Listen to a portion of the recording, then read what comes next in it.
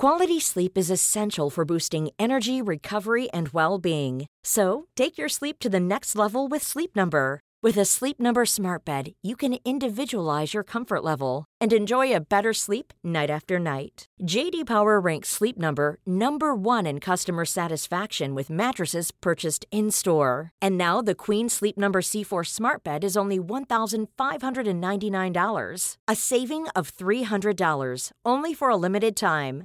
For JD Power 2023 award information, visit jdpower.com/awards. Only at Sleep Number stores or sleepnumber.com. Varmt välkommen till Woman Up-podden. Den här veckan träffar vi entreprenörerna, vännerna och hjärnorna bakom Sveriges grymmaste kvinnliga nätverk och Facebookgrupp Heja Livet. Emily och Karo berättar om hur det gick till när de träffades och vad som sådde frö till det omåttligt populära nätverket. Men också hur det har varit att möta döden på nära håll och sedan lära sig att leva med sorgen. Vi går även in på hur det har varit att växa upp med en alkoholmissbrukande förälder och hur ett krossat hjärta kan kännas som ett dödsfall och verkligen förstöra en. Men också hur man aktivt väljer att hitta ljus i tillvaron och väljer livet före allting annat. Igenkänningsfaktorn i det här avsnittet är verkligen skyhög hos eldsjälarna som dagligen påminner varandra och över 63 000 kvinnliga medlemmar i nätverket om hur viktigt det är att vi backar, lyfter och stöttar varandra och fortsätter att heja på livet. I slutet av programmet pratar vi om just sorg tillsammans med psykologen Maria Farm. Hur kan man leva vidare efter en sån stor förlust? Hur går man upp på morgonen och går det på riktigt att hitta tillbaka till glädjen? Det är några av frågorna vi besvarar. Men nu har det blivit dags att Woman Up tillsammans med Sveriges mest inspirerande kvinnliga duo, Emily Krona Stenberg och Caroline Levi. Hej och välkommen till Woman Up-podden säger vi idag till grundarna av Heja Livet. Hej. Hej, jättekul att vara här. Och det är första gången som vi har 2 gäster samtidigt idag faktiskt. Det känns jätteroligt. Vi är väldigt glada att ni vill ha med oss. Ja, och först bara måste vi ju presentera er för de som inte känner till er. Vill ni berätta lite grann bara om vad ni heter och vad ni gör? Jag heter Caroline Levi och jobbar som... jag driver egen PR-verksamhet. Sen är jag smyckesdesigner. Men Heja Livet är ju mitt hjärteprojekt och också... Det är väl ett heltidsjobb utan att egentligen vara ett heltidsjobb. Så det är jag. Och jag heter Emily Krona Stenberg. Pluggar för tillfället till florist. Har en bakgrund inom PR och marknad. Och har jobbat mycket med mode. Men var väldigt trött på den branschen och kände att jag ville byta bana helt. Och jag grundade Livet 2014. Och tog sedan in Karo efter att vi hade jobbat länge tillsammans. Men var det någon gång som du bara brakade lös? Eller hur har det gått till att ni har blivit så många så snabbt? Jag tror att det började som sagt som en liten skara vänner och bekanta. Och sedan så vi bjöd ju in från början. Men sen är det ju nu från och med nu och liksom 3 år tillbaka så är det ju andra som bjuder in varandra. Och för 1 år sedan idag så var vi 15 000. Och som sagt idag är vi 62 000. Så det har ju verkligen brakat lös. Och egentligen vet vi inte varför. Men ja, det är ju de som sköter alla medlemmarna och vi håller i trådarna. Så att, Och vad är Heja Livet är alltså för kvinnor som vill vara med varandra och inte mot varandra. Men finns det någon mer fokus än det? Eller är det bara en samlingsplats för kvinnor helt enkelt? Det är en samlingsplats för kvinnor. Ett nätverk där kvinnor ska kunna bli sedda och hörda. Och också kunna se och hjälpa andra. Och vi brukar jämföra Heja Livet lite mer som att det är som en tjejmiddag. Att det är liksom allt som diskuteras i det här forumet. Och det är allt från psykisk ohälsa och ensamhet och lite tyngre ämnen till mer bostad, jobb, allmänna råd om livet och mycket om kärlek på sistone har det varit. Så det är allt möjligt egentligen. Men det är ju det är en plats för att kunna känna gemenskap med andra kvinnor. Och bara kunna vara sig själva och ja, det är för oss liksom. Och hur har det utvecklats från en Facebookgrupp till nu? Känns det som att ni gör väldigt mycket olika saker. Och ni har events och allt möjligt. Hur gick det till?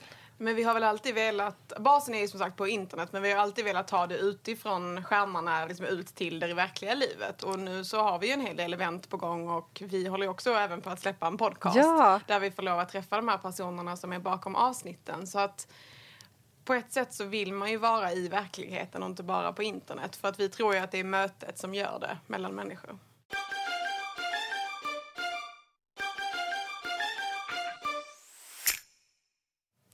Ja, men det är väldigt...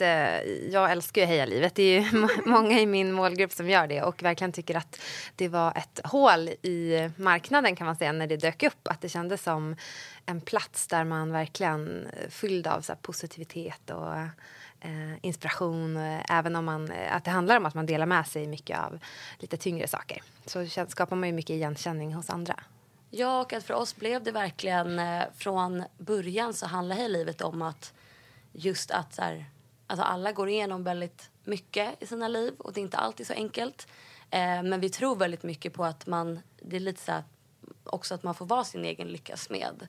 Och att om man kan ha en positiv anda kring det eller i alla fall ha en god ton kring det så blir det lättare. Det blir lätt att fastna i en dålig spiral av att klaga, oja sig, ha oro och om man då sprider det så blir alla i samma dåliga spiral. Så att från början har det varit väldigt viktigt för oss att just fokusera på att det finns något ljus någonstans. Eller att i alla fall att man inte behöver vara ensam med sin oro eller sina jobbiga tankar. Och det är väl det som har blivit väldigt unikt med Heja Livet. Just den här goda tonen och att det är inga personliga påhopp eller skitsnack eller någonting sånt. Utan alla är extremt fina och det är helt fantastiskt. Verkligen. Vill ni berätta lite grann om, vi vill lära känna er som personer. Vart kommer ni ifrån och hur har era uppväxter sett ut lite grann? Ja, men jag kan ju börja då. Jag är född i Stockholm. Född och uppvuxen här. Växte upp med mamma, pappa och lilla syster.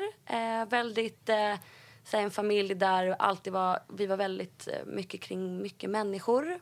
Bland mycket folk och det var alltid mycket ståhej och väldigt mycket växte upp med mina kusiner som mina bröder och min farmor och farfar reste mycket och ja men det var så här mycket som hände egentligen men en väldigt fin uppväxt så måste jag säga att jag har haft faktiskt. Svårt att summera så här. Ja, verkligen. En kort tid vem man är och vad man har gjort. Men jag växte upp i Skåne. En liten by som heter Höllviken nere vid havet i 2,5 mil utanför Malmö. Växte upp med min mamma, pappa, lillebror. Pojkflicka i grunden och i hjärtat. Och det har väl följt med mig hela livet egentligen. Så att därför är det extra fint att man är omgiven av så många fina kvinnor numera. Pluggade media på gymnasiet. Alltid haft väldigt mycket vänner. Men kanske också varit väldigt ensam. Så att, ja, det är väl en kort sammanfattning. Och hur har ensamheten yttrat sig i ditt liv? Jag tror mer att det är en känsla. Att många har kanske trott att du är alltid omgiven av personer och du har väldigt många bekanta och att man räknar, precis som man räknar likes idag så räknar man kanske vänner förr. Men man kan ju även, fast man har många omkring sig så kan man känna en väldigt djupt rotad ensamhet. Jag växte upp med missbrukande föräldrar och då kommer ju ensamheten på köpet. Att man inte har någonstans att ta vägen med de tankarna för att man skäms och man känner sig utanför. Så att den är nog rätt djupt rotad i mig. Men jag har ju mina vänner som jag pratar med och så. Var det någon i din omgivning förutom familjen som visste om att du hade en missbrukande förälder? Jag har ju alltid varit väldigt öppen med det. Men jag tror inte att det tog ett tag innan vi förstod, jag och min bror, vad det var som pågick. Jag har ju alltid förstått det någonstans inom mig. Att det var något som var fel. För det tror jag alla barn känner oavsett ålder. Men sen vi fick reda på det så har alla mina vänner och familj vetat om det. Så det har aldrig varit en hemlighet så. Nej. Och sen, du har ju tappat båda dina föräldrar.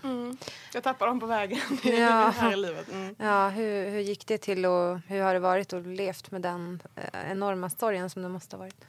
Pappa gick bort 2012 till sviterna av det här missbruket. Och mamma gick bort för 2 år sedan i bröstcancer. Och jag tänkte mycket har tänkt mycket när jag har fått den frågan. Och jag tror, man läker ju aldrig. Alltså många jag pratar med säger att tiden läker, men Quality sleep is essential for boosting energy, recovery, and well-being. So, take your sleep to the next level with Sleep Number. With a Sleep Number smart bed, you can individualize your comfort level and enjoy a better sleep night after night. JD Power ranks Sleep Number #1 in customer satisfaction with mattresses purchased in-store. And now the Queen Sleep Number C4 smart bed is only $1,599. A saving of $300, only for a limited time. For JD Power 2023 award information, visit jdpower.com/awards. Only at Sleep Number stores or sleepnumber.com. Det värsta som jag fick på köpet är att du blir en annan person. Du tror ju att du ska vara samma person, men du tappar ju bort även dig själv på vägen. Så det är ju det jag fortfarande jobbar med och som är det absolut svåraste att acceptera. Och det där har man ju hört flera gånger, att man just tappar sig själv och att man känner att man kommer aldrig komma tillbaka till den personen man var. Men hur märker du det? Vad har du tappat? Jag märker det, alltså jag fick ju mycket insikt när jag var med om det här. Jag har ju alltid varit en person som älskar att vara bland folk och drar mig mer tillbaka nu än innan. Och jag har ju fått helt andra värderingar och helt andra intressen och tankar. Och även om jag ser livet just idag så är det ju skitsvårt att leva. Alltså det är jättesvårt. Men man klarar ju det någonstans om man bestämmer sig. Men det är just den här personlighetsförändringen som är svår att acceptera. Men jag tror att jag får vänja mig vid den nya Emily som jag har blivit. Men uppskattar du livet mer nu efter att du har varit med om en sån här stor förlust? Eller har du alltid sett väldigt ljust på livet? Jag har alltid älskat att leva. Och jag läste något väldigt fint häromdagen att jag hade saknat livet så mycket om jag dog. Och så är det ju verkligen att vissa dagar vill man inte leva längre. Men jag vill ju absolut inte dö. Och det finns nattsvarta tankar, absolut. Men jag tycker att det är skitkul att leva. Det är fantastiskt. Det är verkligen en ära att få lov att vara med. Och det känns ju som att ni båda delar just livsglädjen. Vart kommer den ifrån i ditt fall, Karo? Ja, det är roligt att ställa den frågan nu när jag känner att jag varit i en period när det varit lite dåligt med livsglädje. Så här, sluttampen på ett tufft år. Men jag tror mycket handlar om, som Emily sa, att jag tycker också att det är sjukt kul att leva. Jag har verkligen haft det jätteroligt. När jag ser tillbaka, om jag tänker på min uppväxt och min skolgång och så här, somrarna och så här, ta studenten. Alltså det är mycket som när jag tänker tillbaka tänker jag bara, det har varit hur kul som helst. Sen så vet jag om att jag har mått dåligt. Jag har haft jättejobbiga perioder. Och det har varit mörkt och jag har också gått igenom stora förluster. Jag kan inte relatera till att förlora mina föräldrar. Jag kan inte ens föreställa mig det. Men jag har lärt mig, och Emily har också ödmjukt lärt mig, att man kan inte jämföra sorg. Det är ju så, man upplever det helt, det är ens egna upplevelser. Men för mig handlar det väldigt mycket om att det är ju fett kul med livet. Det är ett enda stort äventyr och det är ju väldigt bumpy road ibland. Och ibland är det lite för länge det är bumpy road. Men att det så här, i grund och botten så är man ju med om sjukt mycket kul. Men det är klart att det är väldigt, att det också är tufft. Verkligen. Alltså, så är det. Mm. Men vad har du för relation till sorg då? Du sa att du också hade erfarenheter. Ja, men det, för mig handlar det, alltså för mig sorg, jag kopplar det väldigt mycket till att jag förlorade min farfar som, han var Kalle för mig, alltså aldrig farfar. Han var, men det var som bästa kompis när man växte upp. Han var hur rolig och glad som helst och hade barnasinnet kvar ända tills att han dog. Och det var ju otroligt, alltså vi är jättetajta i min familj.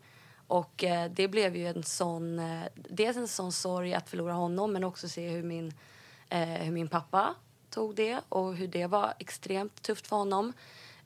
Men sen också andra sidan av sorg så har jag upplevt brustet hjärta och hjärtesorg, och det har varit som att det har varit helt knäckande. Jag har inte varit säker på att jag skulle överleva det. Så att... Och där kanske man inte får lika mycket medhåll från människor runt omkring en. För då känns det ju som att alla är väl med om det några gånger i livet. Och det är inte så farligt om man får rycka upp sig lite mer. Det är ju annat. Exakt så. Samtidigt som väldigt många kan relatera till det. Och många, till och med du Emma, har ju sagt att, så här, att ibland kan ju det kännas som att någon dör. Alltså, och det är väl lite där igen. Man kan aldrig jämföra med någon annan. Men det är klart att jag själv kan bli så trött på mig själv och bara, men ryck upp dig, det är en dude. Alltså, vad är grejen? Och att man kan känna sig helt hopplös och bara, hur kan det här ta över mitt mående? Och att jag kan bli helt knäpp liksom. Men vi är konstiga varelser. Jag vet inte, det går inte att förklara. Men ibland så känns det är som att det är det mörkaste som finns. Och ibland garvar man åt det och bara okej, men det här är ju så fjantigt bara. Ja. Men vad har varit era främsta nycklar då till att komma över sorger i livet? Som ni ändå båda två har verkligen... Ni lever ju vidare och ni älskar ju fortfarande livet. Ja, men jag tror det här med att komma över sorg. Alltså, jag har nog accepterat det här att jag kommer aldrig komma över sorgen efter mina föräldrar. Och i mitt fall är det med att jag ska lära mig att leva. Att vara liksom lite konstant ledsen längst inne alltid. Och det är ju många som säger att lycka är ju bara ett gupp på vägen. Som precis alla andra känslor så är ju liksom... Vi tror idag att lycka är någonting som är bestående. Det är en känsla som vi känner alltid. Det är ett tillstånd, men det är det inte. Det är ju bara en känsla som kommer lika väl som ilska och sorg. Så det håller jag på att försöka lära att acceptera acceptera att inte känna den här lyckan hela tiden. Att det är okej att du har ett litet hörn av dig själv där du är nattsvart. Det liksom förändrar inte mig på det viset. Utan jag har ju mina grundtankar och värderingar kvar. Så att det är rätt skönt att veta att jag finns där ändå liksom. Ja, jag kan väl egentligen bara flika in att det mycket handlar om just det där ordet okej. Som jag verkligen håller också på och tränar. Det är okej att det kan vara skit. Och också något som jag också verkligen jobbar med är att försöka vara här och nu. Jag är expert på att gräma mig över det som har varit. Oroa mig för det som ska komma. Men det är waste of time. Det gäller att försöka vara här och nu. Men det är lättare sagt än gjort, så att det är nyckeln är att försöka komma dit. Men sen är det ju det svåra att liksom, vägen dit. Mm.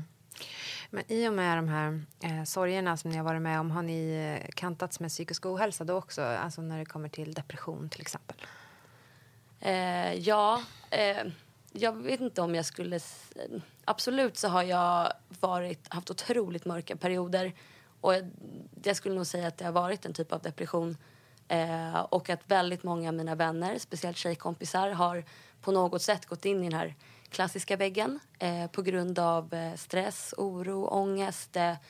Och att det kommer av höga krav på sig själv och från omgivningen, och att man vill vara det bästa någonsin. Och som Emily sa, att så här, man tänker att lycka är det bestående tillståndet, och när det inte är så blir det panik.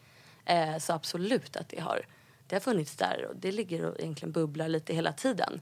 Och ibland känner man av det, och sen så har man vissa stunder när man faktiskt bara mår väldigt bra. Men det har absolut funnits där genom åren för mig. Nej, men alla såna här självtest man gör på internet, men då är jag ju liksom både neurotisk och borderline och allt sånt här. Det spelar ju ingen roll vad jag fyller i. Men min psykolog säger att jag är deprimerad. Men sen är det också så här, ja det är jag kanske. Men jag är ju glad också. Många är ju så att man tror att om man är deprimerad, visserligen finns ju den sortens depression där man inte orkar gå upp ur sängen och klä på sig. Jag har väl en annan form av depression. Jag är ju mer superledsen för en förlust. Men jag har ju lycka i mig. Men psykisk ohälsa, absolut. Jag har också haft panikångest. Det har yttrat sig jättemånga olika konstiga sätt för mig. Men man är ju inte onormal för det. Och som tur var så har vi börjat prata om det mer och mer. Bara att du tar upp det här hjälper ju säkert många. Att man har en igenkänning att okej, de här tjejerna känner också som jag gör efter att den och den har gått bort till exempel. Så jag tror att vi är absolut ett steg på vägen i rätt riktning när det gäller psykisk ohälsa.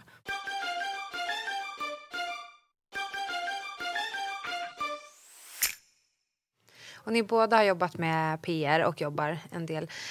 Den branschen känns ju precis som den jag är i, mediebranschen. Överlag att det är ganska mycket så övertid och man jobbar helt enkelt väldigt mycket och ofta i projekt som är väldigt intensiva och man ger allt vad man har. Och så sen så når man ett mål och så checkar man av det, men sen så ska man vidare till ett nästa mål. Man får ju aldrig liksom riktigt ta det lugnt. Hur tycker ni att det har varit att kombinera med att också må dåligt psykiskt? Det har varit tufft. Man kommer in, eller för mig handlade det om att jag kom in i ett slags här, som att jag bara hade hoppat på ett tåg och det bara gick av farten. Alltså jag kände inte efter, för då, om jag skulle känna efter så hade då hade det här tåget bara kraschat in i någon bergsvägg. Så att det blev ju mycket att det kanske, jag fattade först efteråt hur jobbigt det har varit. Det är så lätt att bara gå av farten.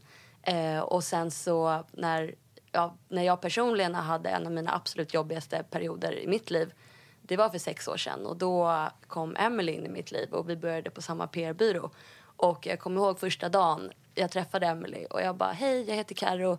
om jag börjar gråta så får inte panika, har en liten skör period. Och sen grät jag varje dag i 6 månader. Och Emily var så här, vad har jag kommit till för sjukt ställe? Och det var ju, men sen så har vi liksom gått om varandra lite i väldigt, väldigt mörka perioder. Och det har ju varit en trygghet att man är inte ensam i det. Men det är väldigt lätt att bara köra på. Både du och jag har ju faktiskt haft privilegiet att ha väldigt förstående arbetsplatser. Och sen har ju det nästan gått över gränsen. Vi har blivit som familjer allihopa. Och till slut har ju alla pratat om sina problem. Och då blir det ju ingen arbetsrelation alls. Men jag är oändligt tacksam för den byrå där jag var och det jobb som jag har haft efteråt. Att jag verkligen har kunnat vara öppen med hur jag mår. Och att folk har verkligen förstått det. Att jag får gå hem 4 istället för 8. Det har faktiskt varit det som har räddat mig. Att kunna prata om det och bli accepterad. Och med Heja Livet då, har ni alltid skött det utanför er ordinarie arbetstid så? Mm. Men har det också kunnat varit i stunder, för ni har ju drivit det ganska länge nu. Hur många år är det? 3. För även om saker är jättekul, jag har också ganska mycket projekt på sidan om som man tycker att det är roligt liksom, och man brinner för, och man kan absolut tänka sig att spendera flera timmar på en kväll eller en helg och så. Kan ni inte känna att det också kan bli för mycket ibland?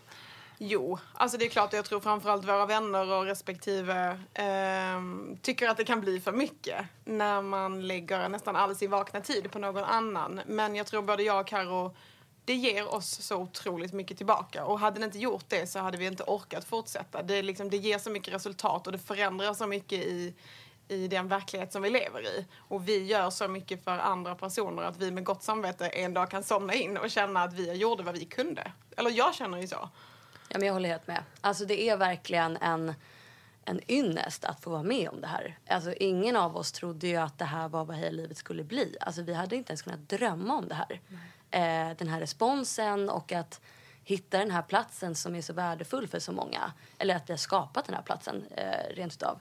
Och det gör det ju värt det. Men självklart så kan man ju liksom bli lite... Det är ganska läskigt framförallt ibland. För vi känner att vi har ett otroligt stort ansvar för väldigt många. Och det är så... Alltså vi vill bara att det här ska bli så rätt. Och vi får inte fucka upp det här. Och tänk vad det kommer bli kaos om vi typ tar fel beslut. Eller, det är klart att det här också blir lite också mer krav på en själv. Att vilja göra rätt och sådär. Men vi har ju varit från starten så... Allt vi gör är helt från magkänsla. Och att det är genuint. Och det är väl därför det också har blivit så bra. För att vi har verkligen känt efter. Och vi har ändå skyndat långsamt. Fast att det har gått väldigt fort. Och jag har läst också att du har väldigt svårt att förlåta. Om vi går tillbaka till sorg här. Din pappa för hans missbruk helt enkelt. När startade missbruket ungefär? Jag vet inte riktigt egentligen. Alltså det jag har läst lite så här dagböcker som han har skrivit, det har väl alltid pågått. Sen han var, inte liten, men sen han var ung. Och i alla fall sen jag föddes så har det funnits där. Och nu handlar det väl mer om att förstå varför han inte berättade det och varför han gjorde det. Och det är självklart att jag förstår det nu. Att man berättar väl inte alltid att man missbrukar, för det är jag har själv haft lite problem med alkoholen. Det är ju ingenting man liksom fläker ut sig med, för att det handlar ju om att dämpa en ångest i många fall. Och vi hade inte det bra ekonomiskt, han hade det tufft på jobbet. Det var säkert tufft mellan honom och min mamma. Så att jag har kommit till en punkt där jag förstår varför, men det är fortfarande svårt att förlåta. Men jag fick ett tips att se honom som en vän istället för en pappa. Och sen dess har det varit lättare att kunna liksom börja förlåta. För att en pappa ska inte reagera som han gjorde. Men en vän kan absolut, som Karo sa, liksom fucka upp det och göra fel. Så det känns lite lättare för mig. Hur gick det till när du sökte hjälp och hur länge har du gått i terapi? Jag har gått lite från och till men aldrig hittat någon som jag tyckte passade mig. Och jag har alltid ljugit när jag har suttit i den där stolen och tyckt att mina problem är inte så stora. Men nu har jag gått sedan i augusti till en tjej som är helt fantastisk. Och som jag för första gången inte ljuger för. Men det tror jag handlar om personkemi precis som allt annat. Sen är det svindyrt att gå i terapi. Har man inte råd och får man inte hjälp inom vården, liksom, då funkar det inte. Så nu har jag fått hjälp inom vården. Och det är ju helt fantastiskt att man kan få gå gratis. Känner du att det hjälper dig att hantera sorgen? Alltså, min cyniska sida säger ju självklart nej. Men absolut. Det är ju klart att det hjälper någonstans. Men jag tror att det kommer att ta lång tid. Jag tror inte att det är att man går dit en gång och sen mår man bra. Men jag vill ju gärna vara den personen. Jag tänker ju så när jag pratar med min bror efter varje gång. Men nu det är fortfarande inte bra eller jag mår fortfarande inte bättre. Nej. Men det är ju en lång process, absolut. Har du varit i kontakt med och tagit hjälp för sorg och sådär? Oh yes. Det har varit, jag tycker att terapi är fantastiskt. Det har varit jätteviktigt för mig. Första gången var då för 6 år sedan när jag kom i kontakt med en psykolog. Och det blev faktiskt lite räddningen. För det var till slut att jag kom till en punkt att jag kan inte... Mina föräldrar visste inte vad de skulle ta vägen. De var helt förstörda över att se mig så förstörd och mina vänner. Jag slutade prata med dem för jag kände bara jag orkar inte dra in dem i det här mer. Och jag vet inte vad jag ska ta vägen. Och då blev det till slut att få prata med någon utomstående. Och då hade jag tur att det var liksom att det kändes bra med honom. Och då... Det blev liksom början till liksom den långa vägen framåt. Och sen har jag har som sagt haft ett extremt tufft år. Så jag är inne på jag har kört 3 stycken olika det här året. Och 2 parallellt. Men det är mycket för att det har varit jätteviktigt. Alltså jag har verkligen behövt träffa olika personer som har liksom lite med olika infallsvinklar. För att det har varit olika fokus egentligen hos alla 3. Men nu så går jag hos en. Du ska inte vara värst. Ja, men alltså, jag försöker inte vara värst. Det har bara varit i ren och skär så här, överlevnadsinstinkt. Men han jag går hos nu, han är jättebra för mig. Alltså det är också så här att jag får ju panik efter en gång. Och att så här, därför händer inget. Jag mår fortfarande helt kaos. Men det är ju bara att gilla läget att det kommer ta tid. Men det är jag känner att jag utvecklas på gott och ont. Men att det är synd att det ska vara väldigt dyrt. Alltså annars tycker jag att alla skulle gå. Verkligen. Vad är det som har varit så tungt det här året? Vill du öppna upp om det? Ja, men för mig har det handlat om hjärtesorg. Absolut. Separation. Vi var tillsammans nästan 6 år. Man växte upp tillsammans. Eller liksom blev vuxen tillsammans. Verkligen. I princip. Och det har varit jättetufft. Och all sviten av det. Och för mig har det handlat jättemycket om dålig självkänsla. Dåligt självförtroende. Kommer någonsin någon älska mig igen? Alltså, mycket sånt. Det är det som har varit vilken hjälp fokus. tycker du att du har fått med det hos terapeuten för just hjärtesorg? Exakt, de olika. Nej men det har varit så här. Nej men den första gick handlade mycket mer om motivation. För det började lite med att jag upptäckte att det här satt extremt långt inne. Och mycket för mig handlade om att jag kände bara att jag var otroligt omotiverad, inte glad. Och tänkte att det är nog min arbetssituation kanske. Men sen så när bitarna föll på plats och jag insåg att det handlade om min relation då har jag gått hos andra psykologer. Men nu så är det ju det blir väldigt mycket att försöka hitta vem jag är i allt det här och att förstå hur mina tankemönster är. För mycket är att det handlar om att jag är väldigt hård mot mig själv och väldigt taskig mot mig själv. Och att när jag börjar med de här dåliga tankarna så blir det som en tornado och det bara går loss. Och att jag inte vet hur jag ska ta mig ur det. Och att för det första fattade jag inte ens att jag gjorde det här. Men sen när jag väl kunde belysa att det handlar väldigt mycket om att du inte tycker att du duger eller att du tycker att du är dålig och allt vad det är. Så det för mig har handlat mycket om att lära mig om hur jag är och hur jag hanterar situationer. Men när du mår som sämst, märker din omgivning det? Ja, det skulle jag nog säga. Absolut. Så du håller inte upp någon fasad? Jag är en sån känslomänniska. Jag har känslorna utanpå. Så att det märks. Sen så absolut så. Jag har inte varit den som då har legat och grävt ner mig under täcket. Utan då jag har ändå gått upp varje morgon och gått till kontoret. Men sen har jag brutit ihop på kontoret. Suttit och gråtit där liksom. Och sen har jag hämtat mig från det och kör på igen. Men jag ser, för mig är det jätteviktigt. Jag måste få ventilera, jag måste få ut det. Annars så kommer jag explodera, tror jag. Men det känns ju väldigt nyttigt. Det känns ju som att många är tvärtom. Att man håller allt inne. Hur är du med det, Emily? Sen jag var liten så har jag varit knäpptyst. Men det är som sagt, det har ju med det här alkoholproblematiken i min familj att göra. Lever du med en missbrukande förälder så vill du inte synas eller höras. Du ska bara glida förbi och vara världens snällaste barn. För att det finns ju så mycket som är skitjobbigt i familjen redan. Så varför ska jag ställa till med någonting? Så jag har ju skrivit ner mina tankar, slängt.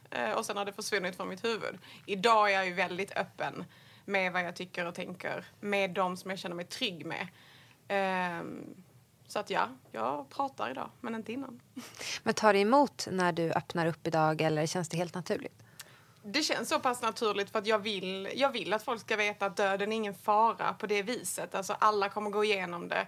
Och som jag sa, mina föräldrar dog alldeles för tidigt, men allas föräldrar och vänner och bekanta kommer att gå bort. Jag var bara med om detta alldeles för tidigt. Så att jag känner mig ensam men ändå stark i att det kommer drabba andra. Och då kan jag känna en tillhörighet.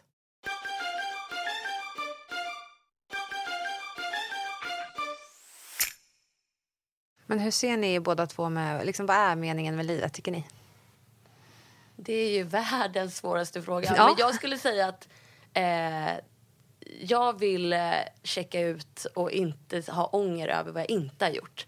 Alltså jag känner att det har blivit väldigt, väldigt viktigt för mig senaste åren. Att jag inser verkligen vikten av och hur mycket det betyder att faktiskt försöka och då hellre falla än att inte ens ha kastats ut.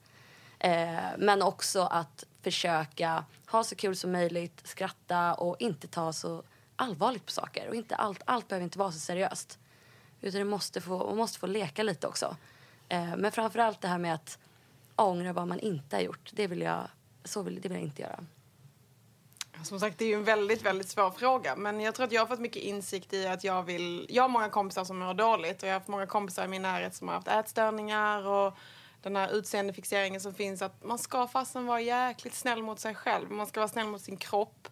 Det är ju ändå den som bär dig igenom allt det här som pågår. Och att acceptera att man är den man är både personligt och utseendemässigt. Det är väl lite att meningen med livet på något sätt. Och att jag vill vara bland människor som är snäll mot mig. Jag vill inte drabbas av män som behandlar mig på ett sätt. Jag vill inte vara bland kvinnor som pratar bakom min rygg. Jag vill välja själv vem jag är med och vilka jag beblandar mig med. Så att jag tror att jag vill gå igenom livet att vara snäll mot mig själv och att andra är snälla mot mig. Du sa också att du har märkt lite egna alkoholproblem. Vill du berätta om det? Vad ska jag säga? Jag tyckte festen var så jäkla rolig. Alltså jag älskar festen. Jag med. Nej, men jag gör verkligen det. Och när jag var ledsen så var det min enda utväg. Jag kunde liksom festa från tidig lunch till sen morgon. För att jag hade så otroligt kul. Och självklart var det en flykt. Alla män var en flykt. Alla drinkar var en flykt. Men det är också någonting jag har kommit på, vilket jag är så tacksam för. Att jag har kunnat bromsa det. Och att folk i min närhet har fått mig att få upp ögonen för att du kan inte dricka sprit på det sättet som du har gjort innan. Och det gör mig väldigt tacksam att jag har insett. För hade jag inte gjort det så hade jag säkert gått samma väg till möte som min pappa. Men jag kan fortfarande tycka att festen är det roligaste som finns. Men jag kanske går hem 3 istället för 7 på morgonen. Det är ju ganska mycket så här romantisering av alkohol överallt. Och ni kanske också går på en del events och såna här saker. Inte längre som vi gjorde förut. Då var det mycket sånt. Men jag känner igen mig i... Alltså det är som att jag ser mig själv i spegeln när jag hör. För att det här har ju verkligen varit min höst. Alltså jag har ju totalt flytt in i dimman för att inte behöva vara ensam på det sättet och omge sig med människor och rörelse och inte behöva känna och tänka så mycket. Men det är ju väldigt, väldigt destruktivt. Och jag mår katastrofalt dåligt när jag är bakis. Och då att redan ha lite ångest på det är ett riktigt dåligt recept. Men jag tror att det är att prata om det högt och också som vi gör här nu idag, det är sjukt bra. Alltså för det förhoppningsvis är någon mer som kommer på att jag känner igen mig och det är inte att jag nog ska tänka mig för. För ibland tänker man ju så att man är så ung att så här, jag kan ju inte ha något alkoholproblem för jag är ju bara 25 år eller bara 30 år och så här. Jag dricker ju bara på helgerna, men när det kommer som att man känner att man måste ha det, då har man väl ändå något slags liksom att man inte klarar sig utan den där fredag eller tendenserna till det liksom. Det behöver inte vara att alkoholproblem, men att precis du har tendenser till att du flyr någonting som gör att du det är någonting som inte lämnar ett bra resultat efter sig. För det ger inte den här styrkan och kraften du behöver, utan det snarare tar den ifrån dig istället. Men känner ni att ni kan gå ut mer och nykter nu till exempel? Sådana saker. För det kan ju vara ganska svårt, en sån sak. Ja, det är ju, alltså det är speciellt när man har spelat en roll i några år. Att man är den här glada, sjukt sköna tjejen som drar de här skämten och liksom man har den kortaste kjolen och klänningen och visar de långa benen. Det var så här, okej, nu ska jag bli den här andra personen som jag kanske verkligen är på riktigt. Men det är då folk tycker att, vad konstig du är. Varför, vem är du nu? Så att nu är det ju dags för mig att vända den här kanske fasaden som jag byggde upp för att skydda mig själv, för att ingen skulle fråga om min mamma eller pappa. Men det har funkat skitbra. Jag har ju kvar alla mina vänner och fantastiska personer i min närhet, så att jag tror att jag har lyckats rätt bra med det. Och du då, Karo? Ja, men alltså jag känner att jag har alltid varit väldigt social och haft väldigt lätt för att prata med människor och snacka med killar och liksom tycker inte att det har varit att så här, alkoholen har inte så här, det har inte blivit lösningen på det, utan det har gått ändå. Men det är klart att jag nu tycker att det är så här, ja, hur kommer det bli nu att så här, eller om jag går ut och så här, nej men jag har inte lust att dricka ikväll, att så här, hur kommer folk se på mig då? Och där kommer jag tillbaka till att jag tänker nog mycket på hur folk ser på mig och sådär. Men jag tycker att det är, alltså ja, för så här, några veckor sedan kanske jag skulle sagt att nej, jag kan inte, det kommer inte gå. Medan nu är jag ganska taggad på att inte vara den här personen som måste vara så full och glad och så här, utåt. Utan att det är helt okej att vara på festen och inte vara huvudpersonen. Det är okej att vara biroll också. Ja, verkligen. Varför är systerskap så viktigt för er båda? Ja, men systerskap, jag tänker på när jag hör systerskap så tänker jag på att idag när det är väldigt högljutt kring liksom, kampen mellan män och kvinnor och att så här, kvinnans roll i förhållande till mannen. Och för mig handlar det liksom, och för Heja Livet så har det varit så otroligt viktigt att fokusera på kvinnorna och enbart kvinnorna och vad vi kan göra för att vi ska må så bra som möjligt och vad kan vi göra för att få varandra att må bra. Och det är systerskap för mig att så här, alltså så här, blodslitt, eller om man ska säga blod eller ej, så är det så himla fint att backa varandra. Och att vi nu vi får ta den här tiden att liksom verkligen ta hand om varandra. Och att det inte alltid måste handla om men då så här, vad männen tycker och tänker och hur vi ska förhålla oss till det. Utan att bara fokusera på vi. Och det tycker jag det skapar en väldigt trygg gemenskap, tycker jag i alla fall. Ja, jag tror också att det finns väl ingen som förstår kvinnor så bra som kvinnor gör.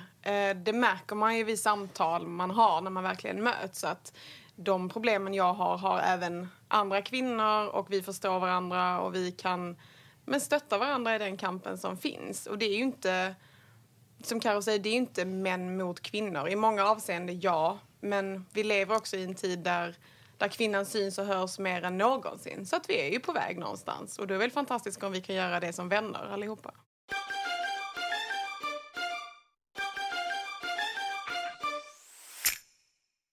Vad har ni liksom för personliga drömmar framöver? Jag tycker det är så svårt ett med perfekt drömmar. 2018, hur skulle det se ut? Bli av med min flygrädsla som jag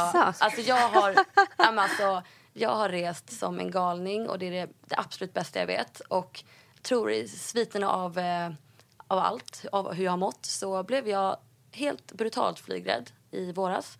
Och, bara helt plötsligt? Ja, kom från ingenstans. Det var en resa som inte var jättebra. Och sen när jag flög nästa gång, det var väldigt mycket möhippor och väldigt mycket så här, flyga när man är bakis. Och sen så jag var i Berlin efter då en möhippa i våras och ville inte åka hem. Alltså jag bara bröt ihop totalt på flygplatsen. Och sen dess har jag behövt ha lugnande för att ens kunna gå ombord. Och jag har varit tvungen att resa i jobbet och jag har behövt göra det. Men det har varit helt vidrigt. Men jag älskar ju att resa och jag vill bara fortsätta resa och äta mig genom länder och bada i så här alla hav. Och nu, jag ska komma över där. Ett sidospår då, vad säger terapeuten om det här? Alltså, vi har inte ens haft tid att gå in på det. Nej. Det har varit lite för det känns ju som att det är någonting annat som ändå bara triggar det här. Men vi pratade lite om det, men att det kan handla mycket om att man liksom behöver få ut den här ångesten på någonting fysiskt. Precis. Att det blir någonting faktiskt att kunna må dåligt och känna stress över. Någonting man kan typ ta på så här. Ja, men att åka till Arlanda, sätta sig på flyget, turbulens. Så. Men samtidigt så det kan vara mer komplext än så. Men för mig, jag känner att det har med det att göra. Och därför tänker jag att om jag jobbar med mig själv så kommer det här, då ska jag övervinna det där bara. Men du vet ju att jag har gått flygrädselkurs. Jaha. Ja, men jag vet, men jag har inte haft tid att tänka på det. Jag har haft andra Du jobbar ju med grejer. Heja Livet. Du kanske har någon bra tips direkt. Ja, men precis. Nej, men jag tycker alltid att det är skönt det här med rädsla. För att så fort du hamnar på ett plan så finns det alltid någon som är räddare än dig själv. Och då blir ju du så här. Jag är den personen just nu. Att jag blir den som blir den coola. Att det här är inte så farligt. Men jag blev också extremt flygrädd när allt det här uppdagades med min pappa. Jag tror det är att kanalisera sin rädsla på något annat. Att man försöker hantera det. Och så går det inte så bra. Och då vill man plötsligt vara den flygrädda istället för den hjärtekrossade. Så på alla fester så är man den flygrädda istället för den som är en missbrukares dotter. Och det är så skönt att prata om det istället. Så att Karo, det kommer gå över. Ja. Det kommer det. Det löser sig. Så nästa år blir ett år fyllt av resor och det kommer vara fantastiskt. Jag drömmer dit just nu. En sak i taget. Just det. Mina personliga mål och drömmar. Nej, men jag vill känna en tillhörighet. Min familj försvann. Allt försvann. Mitt barndomshem. Och vi har inte så stor släkt. Så det är jag och min lillebror. Och jag vill hitta, men som sagt, en tillhörighet. Och det kommer jag nog jaga länge. Men det vore väldigt skönt att hitta ett sammanhang där man får vara Emily. Så vi får se var jag hittar det och med vem. Så att, Och det skulle kunna vara att starta en egen familj eller vad men... Ja, eller alla säger det, men jag är ju livrädd för det. Är du det? Ja, livrädd. Jag vet inte ens om jag vill ha barn. Nej. Alltid drömt om familj, men nu bara, nej, vill inte. Nej, vad tror du att det beror på det? Livrädd att dö ifrån dem. Jag vill inte dö i cancer. Jag vill inte att min dotter eller son ska ha en mamma som dör i cancer. Men det är ju bara sån här, jag är ju en katastrofmänniska. Det är klart jag tänker att jag ska få cancer. Och det är inte ens säkert. Nej. För det var inte ärftligt. Nej. Men jag är skiträdd. Men jag tänker att det kommer också gå över.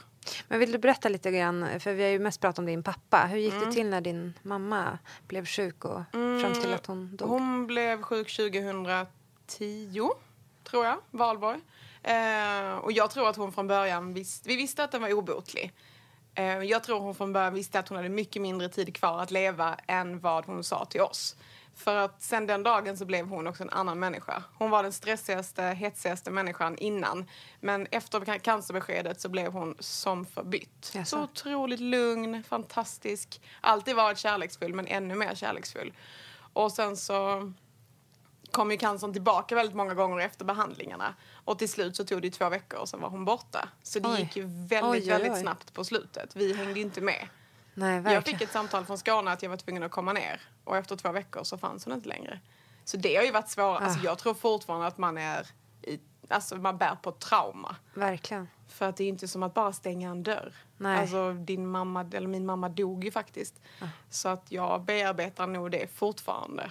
Faktiskt. Men jag har träffat folk tidigare som har tappat båda föräldrarna och att de känner att just den här villkorslösa kärleken, den har man ju inte till så många i livet. Man förtjänar ju de flesta kärlekar som man har, relation och vänner och sådär. Men att den försvinner, det är så... Ja. Nej, men du sätter så, alltså det är verkligen det som så fort någon frågar vad det är som är jobbigast så är det verkligen det. Och jag skulle kunna bara gråta nu när jag pratar om det, för det är så jäkla tråkigt att inte ha någon som älskar dig för vad du än gör. Och det spelar ingen roll vad någon säger, för att precis som du säger, man förtjänar sina vänner och kärlekar.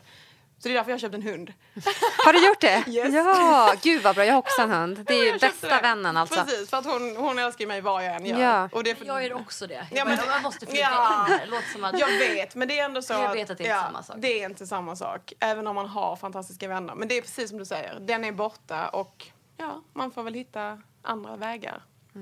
Och det är den du söker när du säger att du söker ett sammanhang. Känner du att Heja Livet ändå kan fylla någon sorts lucka där? För där tycker jag verkligen att ni är en del av ett väldigt stort och hjärtligt sammanhang. Jag tror att jag hade velat vara en del av Heja Livet. Att jag hade velat vara en medlem i Heja Livet.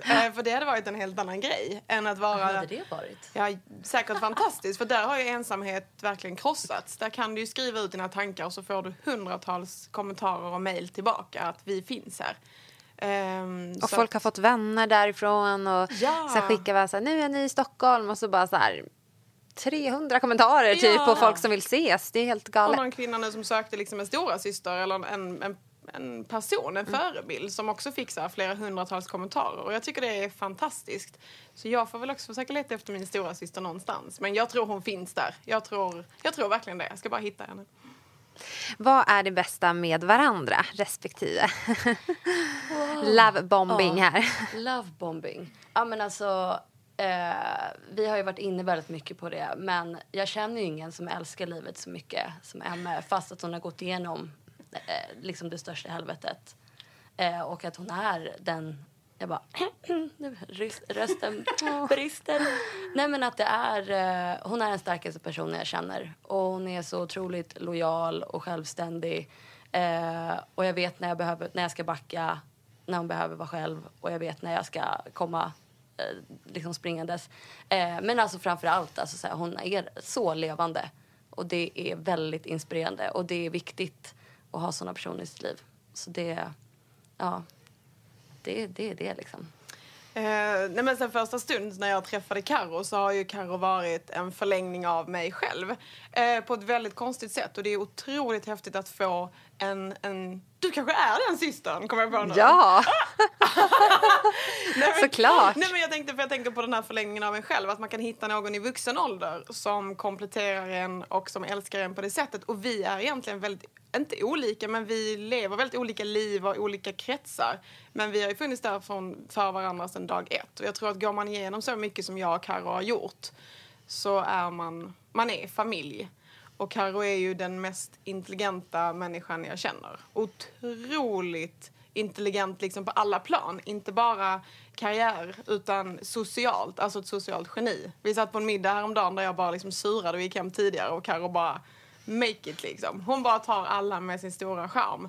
Och det är fantastiskt att ha en pojkflicka bredvid sig. Precis som den jag är. Vi är verkligen ett lag. En small gang. Det är fint. Ja, men gud vad fint. Jag blir nästan rörd här också. Men du säger att Emily är den mest levande personen du känner. Ja,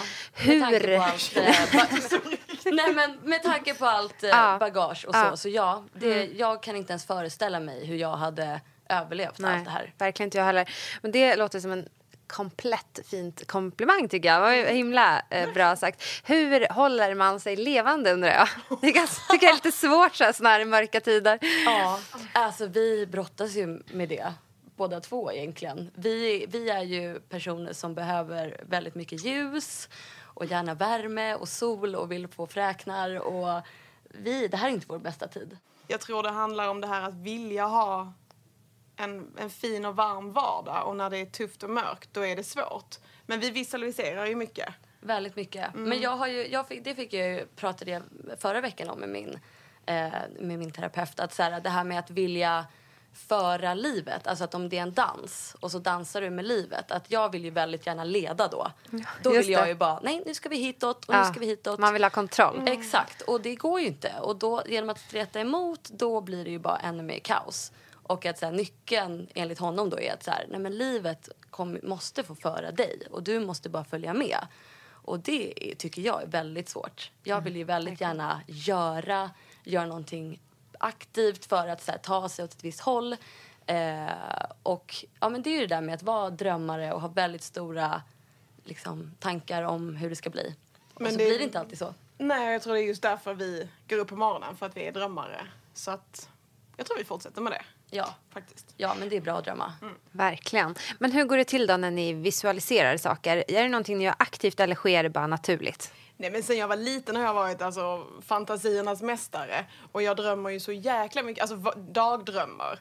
Jag kan liksom måla upp en hel bild av hur det kommer att bli och var jag kommer att bo och vem jag kommer att leva med. Det kommer säkert inte bli så, men det är ju väldigt skönt att luta sig tillbaka till den fantasivärlden. Och jag tror att barn är ju arga, ledsna, de drömmer stort och högt och smått och litet. Att man får vara lite mer som ett barn. Att man ska aldrig sluta leka och man ska aldrig sluta drömma. För det är ju då vi lever. Att vi liksom ska förkovra oss i siffror och tabeller. Det är ju inte då man kittlar igång sina sinnen. Utan det är ju sjukt kul att vara den här drömmaren. Sen måste man ju vara på jorden också. Men jag tycker vi är rätt bra på både och. Så Nej, men vi har verkligen både och. Men vi har ju...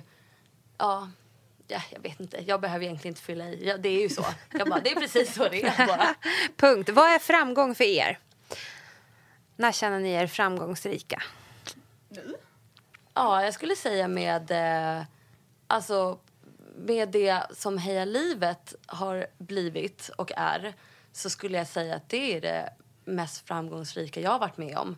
Och jag tror inte att jag kommer uppleva något mer framgångsrikt i form av hur jag mår av att göra det här. Och som Emily sa innan, som också är sjukt viktigt att verkligen belysa, att det handlar inte om oss två, utan att det är det är som en rörelse. Alltså inte att jag ska säga håsa det här till att det är liksom lösningen på jordens problem, men att det är så fantastiskt att se hur det finns så mycket fina människor där ute. Jag kan ofta bli så att jag går och blir galen på att människor är idioter. Varför finns det så mycket svin där ute? Och så här, folk är liksom goddag yxskaft. Men när man ser Heja Livet så ser man ju att men alltså, det är så fantastiskt vilken kraft och värme som finns där. Så det tycker jag, det är ju framgång. Ja, men precis. Och nu kan inte jag rippa det svaret. För det är klart att jag vill det. Så jag håller med Karo på alla de punkterna. Men framgång för mig är ju att jag fortfarande lever. Jag har gått igenom så sjukt mycket under så många år. Alltså det är ju nästan en 10-årsperiod. Att jag fortfarande sitter här är ju verkligen framgång. Att jag orkar, jag klär på mig. Jag har skapat mig ett helt fullt fungerande liv. Så att jag tror att det var framgång för mig, verkligen. Alltså om man befinner sig i ett stadie i livet där det är helt nattsvart och man ser inget ljus alls. Ni som båda har befunnit er där, och framförallt du, Emily, vad är första steget? Finns det någonting man kan ta till? Alltså, jag har en halvbekant som skrev till mig för att båda hans föräldrar fick cancer nu precis. Och han skrev att du är ju ändå den personen som jag har som förebild för att du har ju gått vidare, eller du fungerar. Och jag har alltid sagt det att man måste vara gråt när du är ledsen, men glöm inte heller att skratta när du är glad. För att jag vet att det finns personer som har det nattsvart. Jag har alltid haft det lilla ljuset någonstans. Vi har alltid haft väldigt svart humor, skojat till och med när vi legat på hospice. Så att jag har haft humorn som verkligen min kanal ut. Och jag tror verkligen att skratt, vad säger det är, vilken situation än, att det är nyckeln till mycket. Plus att jag också tänkte att solen, den går ju alltid upp varje dag, hur svart natten än är. Och för mig så hjälpte den lilla metaforen eller visualiseringen mig väldigt mycket, faktiskt.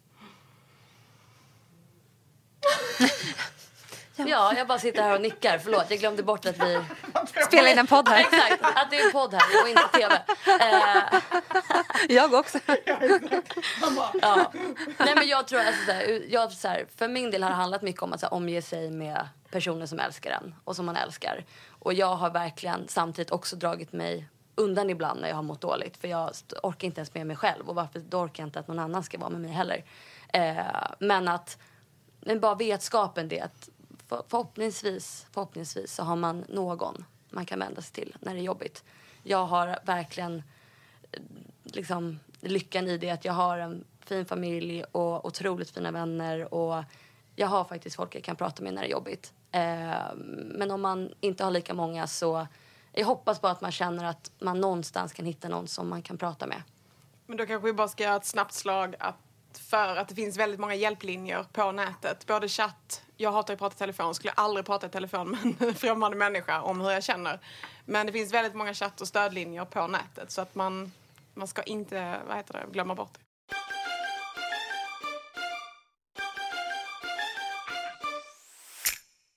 Här kommer faktiskt en väldigt rolig fråga, min favorit. Om ni fick hälsa någonting till er själva, 10, 15 och 20 år gamla, vad skulle ni velat att ni skulle ha vetat då? Vi börjar med Karo kanske.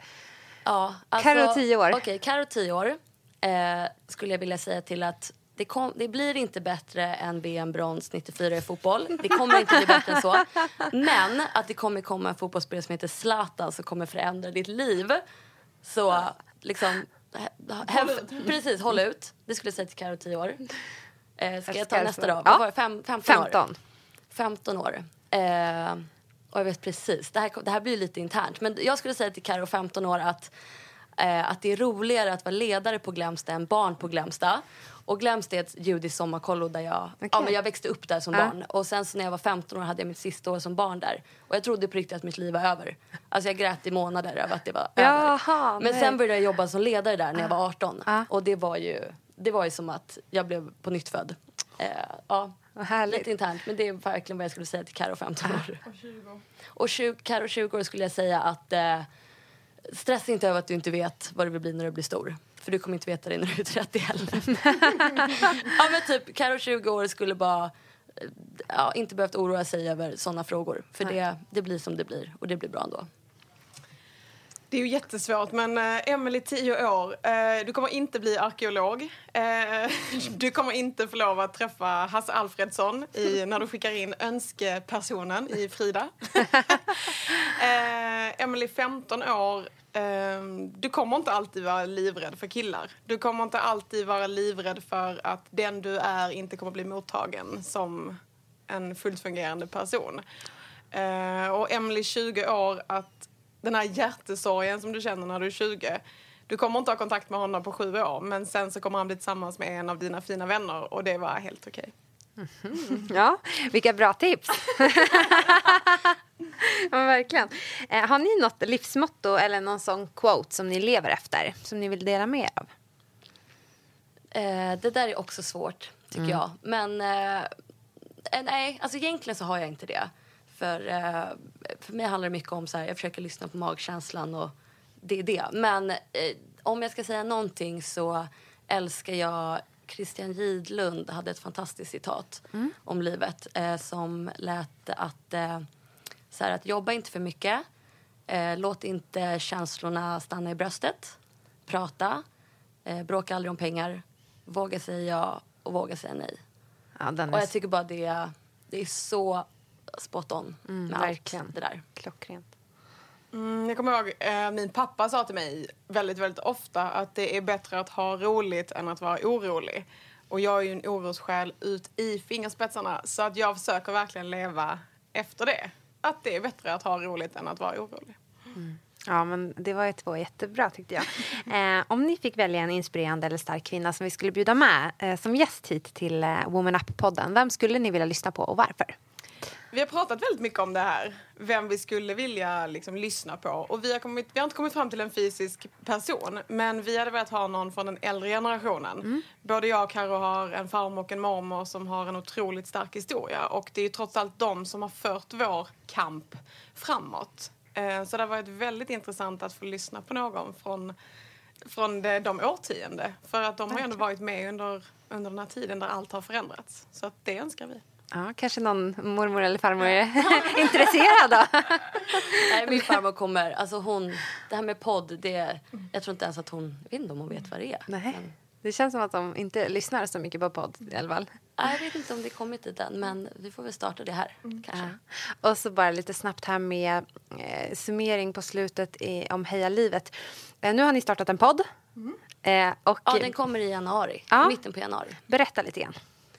Heja Livet-podden är exakt som Heja Livet. Det handlar om kvinnor och deras historier.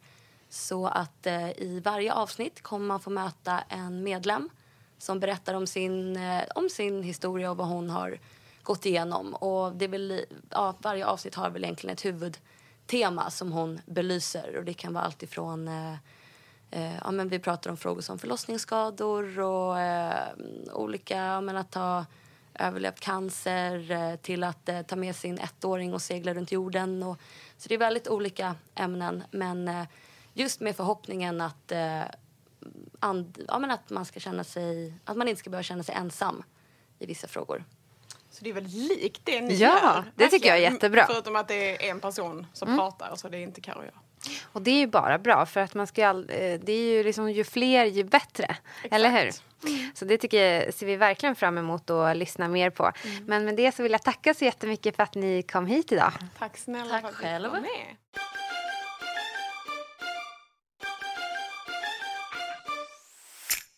Då välkomnar vi psykologen Maria Farm. Hej. Hallå där. Nu så har vi nyss lyssnat på avsnittet med Heja Livet-grundarna Emily och Karo. Som handlade om sorg, som många nog kan känna igen sig väldigt mycket i. Och hur påverkas vi människor av när vi möter sorg och till exempel död på väldigt nära håll? Ja, det är ju den största förlusten egentligen vi kan lida, eller hur? Och det kommer vi också alla att drabbas av. Det är ju så. I olika åldrar och på olika sätt naturligtvis. Men vi är alla med om att någon gång under livet förlora anhöriga. Och det är en stor förlust för oss. Och det är en väldigt stor förlust när det händer tidigt i livet, så är det ju. Och vi kan ha olika, om jag får använda ett ord som verktyg för det där. Vi kan vara olika redo för det. Men för oss alla så är det ju en förlust. Sen kommer ju hur jag upplever den förlusten kommer ju också präglas av förstås hur viktig relationen var för mig. Och ibland på vilket sätt det skedde och så vidare. Så det kan, sorg är en sån där företeelse som är både väldigt individuell på ett sätt. Men som också har vissa gemensamma kännetecken, tycker jag, som terapeut, som man kan märka liksom hos den som sörjer eller är nyligt drabbad. Så. Hur vanligt är det att sorgen går över i en depression? Och det var en bra fråga. Jag har nog inga siffror på det. Så måste det absolut inte bli. Det tycker jag inte. Utan det är nog minst lika vanligt att den så att säga går över. Eller för det är ju viktigt att inte sjukförklara en sorgeprocess. Det är normalt att sörja när någon som har stått oss nära har gått bort. Det ska man inte tycka är något konstigt eller så. Man kan väl säga att skillnaden mellan en sorg och en depression, det är ju att en sorg får man ju enkelt uttryckt vila lite från då och då. Alltså man kan känna sig lite starkare en dag, lite gladare en stund och ha lite mer kontakt med hur man brukar vara. Och sen sjunker man ner lite igen och är ledsen ett tag. Och så kommer det tillbaka så här. Medan en depression är ju mer genomgående. Där är hela stämningsläget sänkt så att säga. Och också kanske att det blir värre över tid, över veckorna. Så att, och det blir ju mer ett sjukdomstillstånd. Medan sorgen kommer och går lite så här som lite vågor brukar jag beskriva det ibland på havet. Så man dras med ibland och så lite bakåtsug så här. Och så får man vila lite. Och att det handlar om att simma lite i den där vågen. Varken drunkna men inte heller behöva trycka undan den när den kommer så att säga. Och Emily, hon berättar om att hon har tappat båda sina föräldrar. Pappa i alkoholmissbruk och sen kort därefter sin mamma i cancer i ganska ung ålder. Och hon beskriver just känslan av att man tappar den här villkorslösa kärleken som man har. Föräldrar liksom finns ju alltid där, och alla andra relationer i livet så förtjänar man mer eller mindre att man är en bra partner eller en bra vän. Hur kan man tänka när man känner att man har tappat den här villkorslösa kärleken? Det är ju en svår sorg hon drabbas av, och en dubbelsorg och i unga år. Så att det sätter spår, det förstår jag verkligen.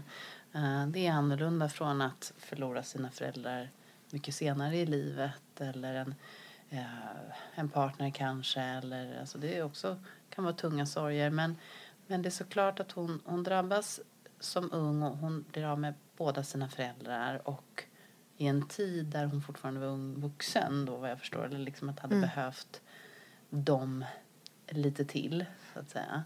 Och då behöver man ju skapa det här själv. Eller skapa andra viktiga band och relationer. Jag tänker också hennes arbete med det här nätverket. Eller alltså att det handlar om att skapa en slags mening. Eller hur? Och göra någonting positivt och konstruktivt ur det här. Men att det kanske också ibland är så att man känner en tomhet i vissa situationer där man inte hade känt den om den här som man sörjer hade funnits vid liv. Det tycker jag klienter kan beskriva, att som förlorar en förälder tidigt liksom, när någonting händer då, om man gifter sig eller tar studenten eller så här viktiga milstolpar i livet. Man själv blir förälder också. Det tycker många säger.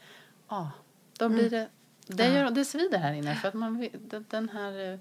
Ja, morfar fick inte uppleva det här. Eller mamma är inte här. Och det är jobbigt. Men att många kan väl ändå beskriva att det är ganska koncentrerat då kring det där. Och sen blir det bättre igen. Men visst är det så. Det är någonting man förhåller sig till. Det är lite som en ärrbildning i själen på något sätt. Den finns ju där ändå. Och kommer alltid att finnas med. Men att man lever eller att man lär sig att leva med det. Jag tror det. Jag har ju skrivit om sorg för barn och unga. Och där skrev jag någonting sånt. Att vi har ju ett talesätt att tiden läker alla sår. Det är faktiskt inte riktigt så. Men jag tror att tiden lär oss att leva med våra sår på ett sätt som gör dem mycket mindre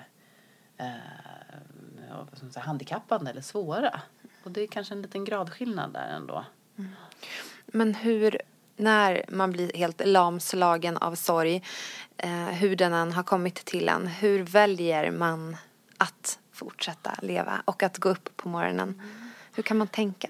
Ja, det kan ju kännas väldigt motigt och väldigt svårt. Särskilt så där i början, de första veckorna och till och med månaderna för många efter ett dödsfall då till exempel.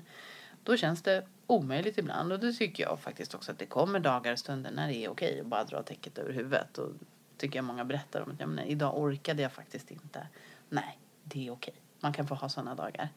Men man har också dagar där man kanske behöver hjälpa sig själv lite. Att nu känns det tungt.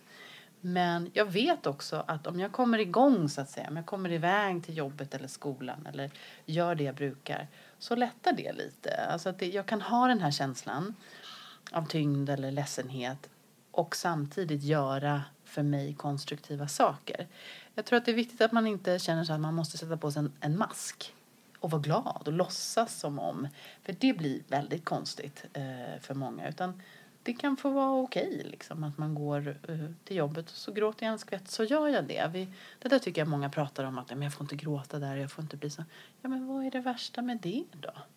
Det kanske bara bidrar till ett samhälle där vi blir lite mer förstående för varandra. Och jag tror att om vi går till oss själva.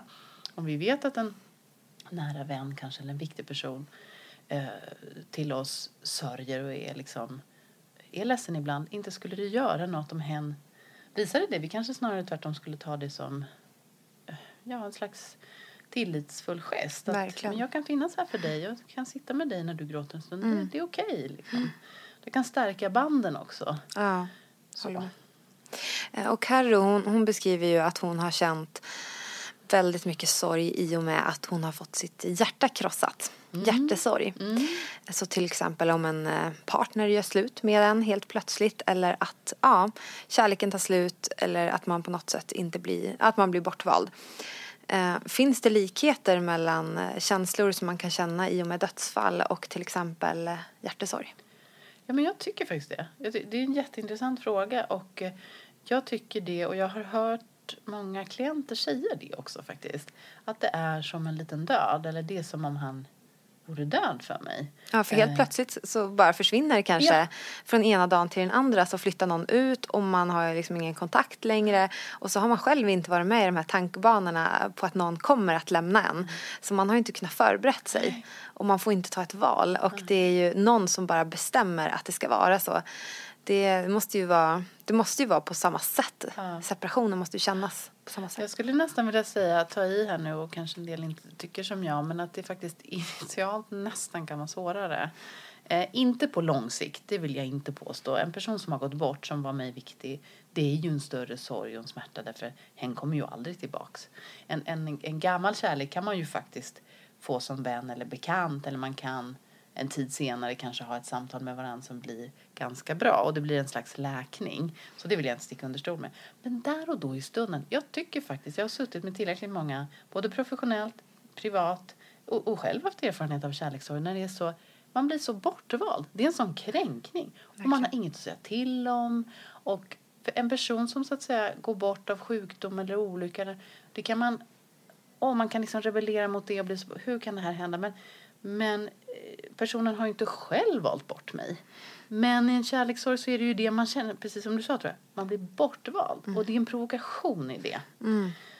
Och en del människor som avslutar relationer väljer ju också att göra så att helt gå så att säga. Man man stänger av den andra. Jag ska inte recensera det, det är ganska vanligt beteende. Det kan också vara ett sätt att stå ut med, att lämna någon. Men för den som blir lämnad så är det väldigt svårt. Det är väldigt svårt att bli helt avstängd av någon som tidigare var så nära. Och det kan ju elda på känslan av förlust och hjärtesorg och ledsenhet förstås.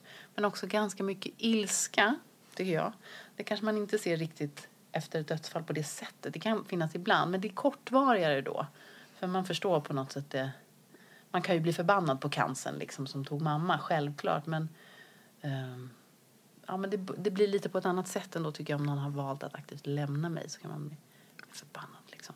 Men många känner ju att de tappar en del av sig själv och kan tappa lite personlighet och så vidare efter en stor förlust eller man har genomgått en stor sorg.